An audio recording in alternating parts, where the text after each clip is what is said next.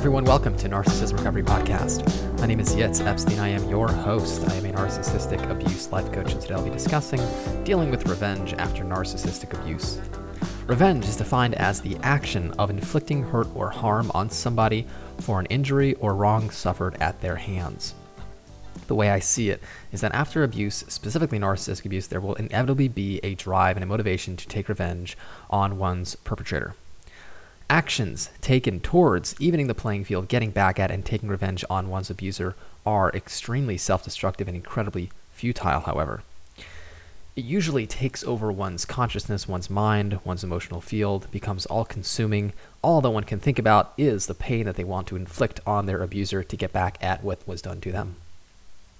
In reality, this hurts those who are trying to take revenge more in the long run.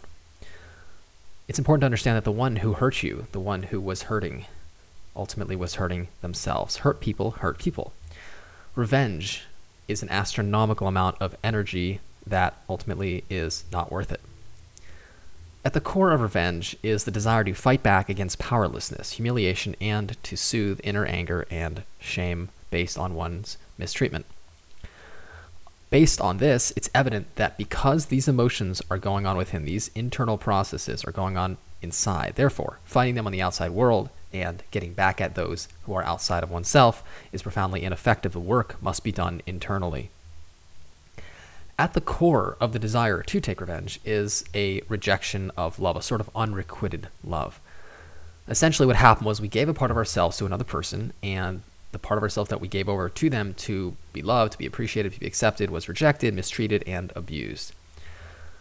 Essentially, the part of ourselves that we did give over to the other person, we did not necessarily love ourselves, or that part of ourselves the way it needed to be loved. In a sense, we were hoping for the other person to connect to it, to love it, to accept it, and they rejected it and abused it in exchange.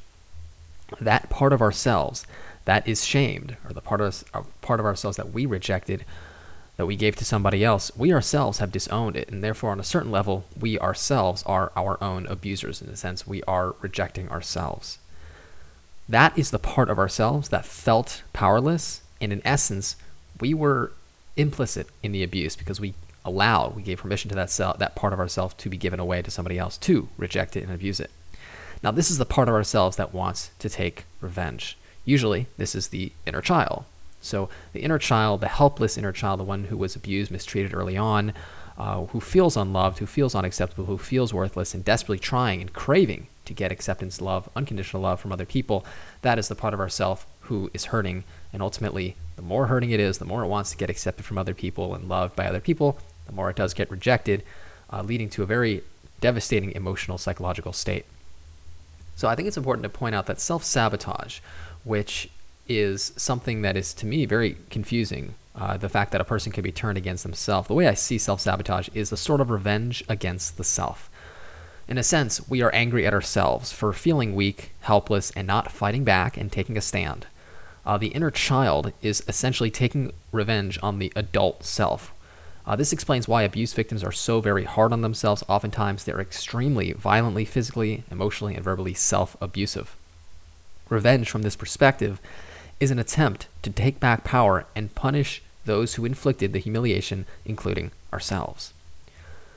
Revenge is different from justice. There is a very big difference between revenge and justice. However, they are both a response to, or I should say they both are options after abuse. Revenge is much more based on trying to cause pain towards other people, which ultimately leads to chaos for both parties. Justice, however, is simply to create peace, to create a sense that there is justice in the world, which is a prerequisite to feeling calm, to feeling like there is good and evil, and the evil will be, so to speak, pay for what they've done. The ego wants revenge. The soul, however, realizes that we are all one, and what others did to you is simply an opportunity, an experience for growth and expansion. The soul wants justice, which leads to peace. So the antidote to this frustration, to this anger, to this desire for revenge, to take vengeance on those who hurt you, is essentially to see things from a soul perspective. So perspective here is a big deal. Shifting from an ego perspective, which wants revenge, to a soul perspective is going to be huge in the when it comes to healing this desire and this motivation. When you see things from a soul perspective, you can start to understand that things that happen to you are experiences that were brought into your life to help you learn life lessons, to grow, and to heal. So from this perspective, those who abused you, those who were abusive towards you, were brought into your life to force you to become aware of inner traumas and wounds that need healing. So oftentimes, the experiences we go through, if seen from this perspective, could be appreciated, because what it did was it forced you into a part of yourself. It forced you to confront a part of yourself that maybe you were unconscious to, perhaps wounds, and forced you to confront that and ultimately heal. So in fact, it's a sort of a gift, a sort of the light in the darkness, so to speak. It's about the perspective of seeing it as an opportunity as opposed to being a helpless victim of experiences. The antidote to revenge is to forgive the part of ourself that desperately wanted to try and get love from other people but was rejected and denied. We have to understand that, and we have to realize that others cannot love us the way we can love ourselves. We have to learn how to love ourselves, accept ourselves, appreciate ourselves, and ultimately forgive ourselves for giving away our power and letting other people do that to us, although it was unconscious. It's important to realize that other people cannot give you love if they don't have it, specifically mother and father who lack that within themselves. Oftentimes narcissistic mothers, narcissistic fathers do not have love for themselves, and therefore they cannot give it to others, and therefore forgiving them and realizing that they simply do not have what you needed is important, and certainly will help with forgiveness. A popular quote by Jesus, who said, "Father, forgive them, for they do not know what they are doing." And essentially, this is the idea that we have to understand that other people who hurt you are unconscious to the fact that they themselves are hurting and projecting that hurt onto you and causing you to go through experiences which most usually they have gone through themselves. Those who are hurting do not need punishment specifically from yourself. Your job is not to create justice in the universe by punishing people.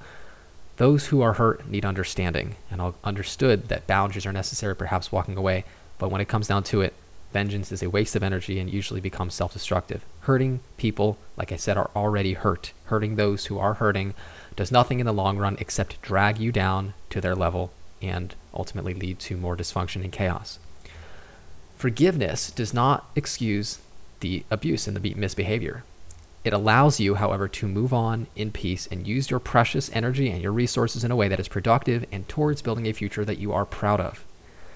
The way I see it as the greatest revenge is to move on and build a life for yourself of purpose, and one that you wake up every day being grateful for. It's important to deal with your inner world, your inner wounds, your unconscious, subconscious programming. It's important to become whole, own and embrace all parts of yourself. Take back your power. Take back those parts of yourself that you gave away for other people to love and accept when they did not.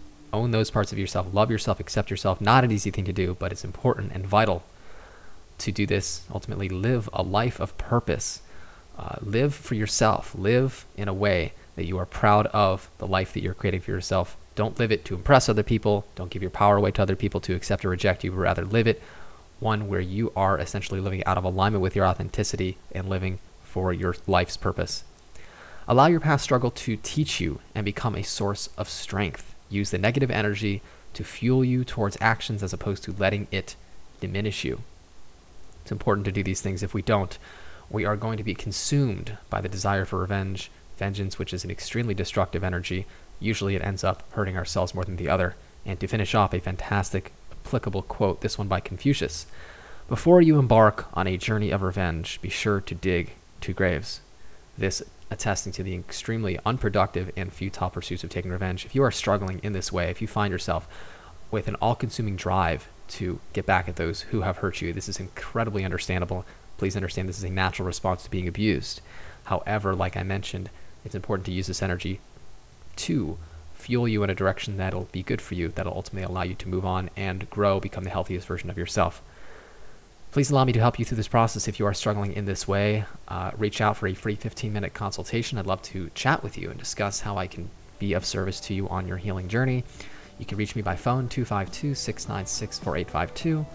You can reach me by email, yitz, Y-I-T-Z, at psychologicalhealingcenter.com. Thank you guys so much for joining me for today's episode. It's an absolute honor to bring you this information today. And until next time, all the best.